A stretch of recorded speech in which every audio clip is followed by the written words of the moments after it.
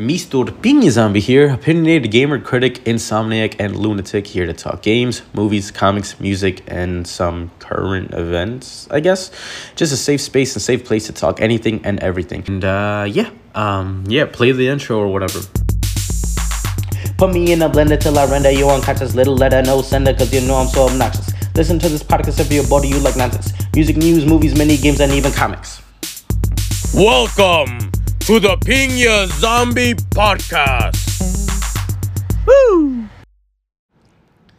Hey there, lunatics, insomniacs, gamers, and all. Welcome back. This is episode 2, titled Night Country Throwbacks and Fishies.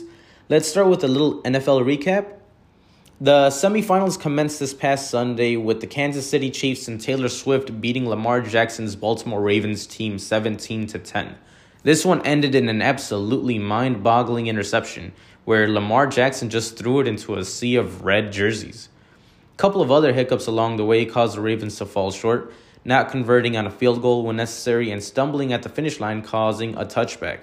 I know a lot of people are blaming Flowers for fumbling in the end zone, but honestly it happens. These are elite athletes playing at the highest professional caliber, and that defense is strong. However, what does need to be controlled out on that field is anger and emotion. This is a professional league. Taunting needs to be kept at a minimum. So if you're going to blame Flowers for anything, it's that. The second game of the evening saw a comeback victory from the San Fran 49ers against the Lions. They were trailing behind Detroit, but they mustered up a comeback and tamed the Lions. I guess you can say Detroit got rocked, city? Bad pun, but not to worry. It's not the last. Honestly, I was pulling for the Lions as well. At least they made it as far as they did, which is pretty damn good. Now the Super Bowl is set to be played on February 11th at 5:30 p.m. The San Fran 49ers and the Taylor Swift Chiefs. Sorry, I meant to say the Kansas City Chiefs. All jokes aside, though, I do respect Taylor Swift. Amanda has told me how great she is as a female activist and an ally to the LGBTQ plus community, which is cool.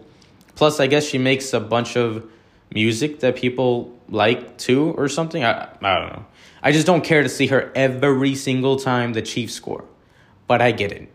A lot of Swiftie fans who never watch the NFL are now tuning in. Usher is performing the halftime show, and all of the 90s kids who grew up listening to him are extremely, very, and completely whelmed by it, which is to say not overtly whelmed or underwhelmed. Just, like if someone asks you, hey, who's performing the halftime show? And you say, Usher, they'll most likely respond like, okay, well, I'm sure that's fine, I guess. Moving on. Been watching True Detective Night Country by new showrunner Issa Lopez and starring Jodie Foster and Kaylee Race, amongst many other great actors. Foster and Race bring in some female powerhouse firepower that the series has been lacking since Rachel McAdams in Season 2. This season welcomes more supernatural elements than any other season, including some ghosts and possible literal spirit walking. It takes place in Ennis, Alaska during its 30 days of night. Crazy, spooky, ritual mass murder has occurred, and Foster and Race, who hate each other because of some previous case, are thrust upon each other to work this new case with the possibility of getting closure to the previous one. It's interesting and engaging, although many will compare it to the first season and say, no one is as good or as engaging as Matthew McConaughey's performance. Hate to burst bubbles, but no one will ever compare to that. So if you're expecting a weird character to go out on an existential philosophical diatribe about how humanity should walk hand in hand into the stratosphere and deny their basic human instinct of creating progeny, smelling the aluminum in the air while we burst into flames staring at the hot, hot sun, you aren't going to get that. And if you do, it'll seem copied and phony. So let's hope no one even tries it.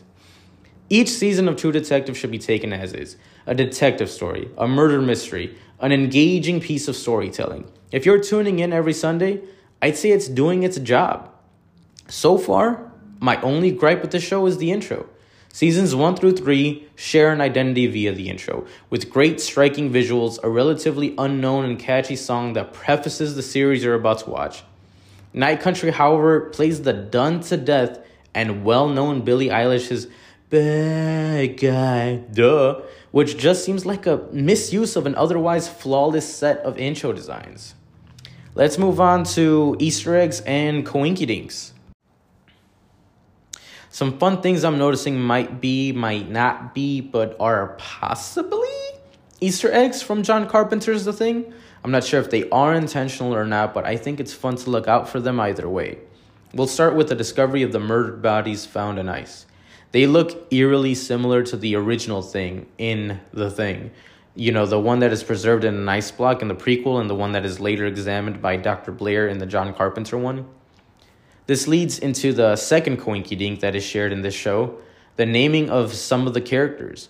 Dr. Blair shares his name with one of the cleaning ladies, the one who's being domestically abused by her boyfriend. Her name is also Blair.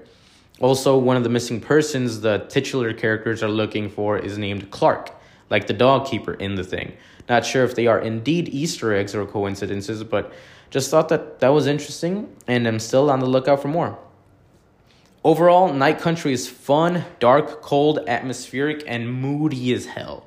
It's cool to see these two cops who are equally good at their jobs demand a level of respect, be likable, yet completely different, and both push the show forward. I only say that because Woody Harrelson's character, although greatly acted, didn't provide much use, and I feel Stephen Dorff, again, greatly acted, took a backseat to Mahershala Ali's character. Also props to Ali, who fucking killed it that season. Night Country does a great job at giving equal runtime to each character, and the series benefits from it immensely. So if you have a Max subscription, it's worth checking out. It's a cool murder mystery with a great cast, a strange setting, and it's entertaining. Catching the next wave is Aquaman 2. Jason Momoa and Patrick Wilson co-star as Aquaman and Ocean Master against Yahya Abdul-Mateen II, souped-up Black Manta in Aquaman 2 and the Lost Kingdom. Yes, they made a part 2. Yes, it came out already, and yes, it's actually already available on digital if you want to own it or rent it. I don't know, it might be just me, but I feel like the marketing campaign just wasn't there for this movie. It kind of just came out, which was fishy, but miraculously, it didn't flop. Told you there was more puns coming up. It's made most of its money back, and more. It's actually the highest grossing DCEU movie since the last Aquaman movie. It passed the $400 million mark globally. So yeah, it's a winner, actually. I bought it as Aquaman is my favorite Justice Leaguer, and I know the criticism will stroll in, he likes Aquaman, what a loser. Nah, Aquaman is dope. He's the king of the seven seas, ruler of 2/3 of the earth, warrior, politician, a father, and a complete badass. So I watched it, and I liked it. Yeah, I did. I liked it. Maybe I'm biased, but I enjoyed it. Jason Momoa was not my pick for Aquaman, just because when I think of Aquaman, I think of the natural-born king, a no-nonsense ruler who wouldn't hesitate to kick some ass and then sign a decree for the betterment of Atlantis, all in a day's work. The Aquaman I'd like to see is more akin to Beowulf. No, and not that god-awful tripe that was Zemeckis' Beowulf, although it did have that one badass line. I am Ripper and Terror and Slasher and Gouger. Mine are the teeth and the darkness and the talons and the night. Mine is the strength and lust and power. I am Beowulf. No, not that one, but the one from the actual epic poem. The Beowulf from the poem is an honorable hero, a warrior, a king. You know, actually, Phil LaMarr does a kick-ass job as Aquaman, a fantastic Aquaman in the Injustice series. However, I'm getting a little off topic. I'd like to say I can respect that they went in a different direction, and Momoa is a ton of fun to watch, no matter what he's doing. Also, seeing him don the classic orange and green suit looks epic as hell. That costume literally and figuratively shines in here. Momoa looks like Aquaman from the Justice League show. He's big and menacing, which is cool, so he gets that down in spades. The movie is a fun ride, and everyone gives it their best. Patrick Wilson and Jason Momoa are a lot of fun together. Black Manta is actually a threat in here, and there are good moments scattered throughout. I didn't mind the 2-hour runtime, which can feel like a slog at times, but here with each charismatic performance, it just felt right. The movie isn't without its cons. Some jokes fall flat, some characters are uninteresting. You heard. And the CGI is god awful in various scenes. It looks like a cutscene for a video game, which isn't a dig at video games. It just looks really, really fake in a live-action movie. Also, the worldwide threat and the personal threat to Arthur/Aquaman never really seems to be that threatening. Stakes never really feel that high and never really felt like anyone was in any true danger. So there's that. Is Aquaman worth a watch? Yeah, I think so. I think a book ends the DCEU well with no frivolous cameos. It's a contained storyline that doesn't ask you to remember Eric Stoltz was originally cast as Marty McFly in Back to the Future. Because why? Why would anyone? So when it comes to Aquaman 2, just turn off your brain, have a Guinness, and enjoy the movie. Now to a little segment for Throwbacks. Throw that back up, do a throwback segment. Throw that back up, do a throwback segment.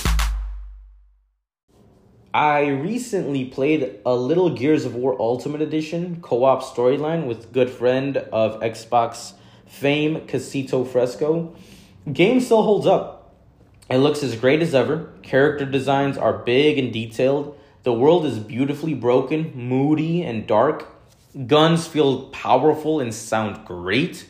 Character dialogue is memorable, blending a fine line of comical and dramatic.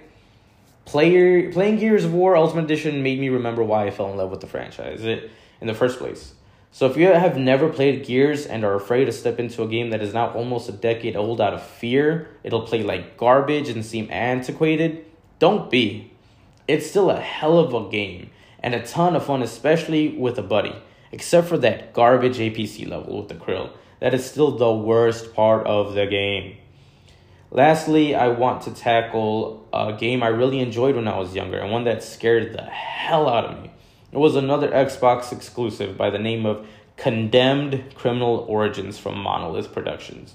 These are the people that brought you the Shadow of Mordor and Shadow of War games. They're also currently working on a Wonder Woman game, which was announced, but we haven't really heard much since. Still looking forward to it, though. This game, although not as scary as I remember it, it builds a gorgeously dark, dangerous, and somber world that is guaranteed to elicit several frights. The enemies are wild and feel real for the most part, reacting to your character verbally and physically, and ripping apart the environment to take you down. In this game, anything can be a weapon, from a random piece of a 2x4 with nails sticking out of it, or a pipe fixture you've ripped off of a wall. This world is like the Hannibal universe, but much, much, much worse. There are addicts hopped up on, bath salts, fighting you and each other, causing mayhem. Brutal serial killers running rampant. I mean, the game literally has a police department called the SCU, the Serial Crimes Unit, dedicated to taking down serial killers. There are neighborhoods left completely unpoliced, spooky levels like a mannequin mall, a burned library, and an apple orchard. Couple that with the murder mystery, a couple of shadowy organizations, a great sidekick in Rosa, a serviceable hero in Ethan, and a combat system that is simple yet brutal and downright satisfying. A badass taser, some kick-ass finishers. Personal favorite of mine is the headbutt. The hero also has some of the most comical kicks in any game that any game has ever seen. Actually, if you're looking at his shadow and you do a full 360 spin while kicking, you're gonna laugh. And if you don't laugh, you're broken inside. All in all, it's a wild ride that plays like a mesh of Hannibal, the X-Files mixed in with some True Detective and some sprinkled in CSI. Like Gears of War, this game still holds up. The game is so stylized that it doesn't look its age. This game was released in 2005, but it still looks damn good. Damned good? Condemned good? No, that's just a bad pun. That doesn't. Anyway, it's backwards compatible on the Xbox platform, so if you have an Xbox 360 or anything after a 360, check it out. Like, honestly, you're missing out if you haven't played this diamond in the rough. That's it for this episode. Thank you all, and always remember, storytelling is a way we share what we love to who we love. So go play, watch, read, write, listen, and tell your stories. I'll catch y'all in the next one.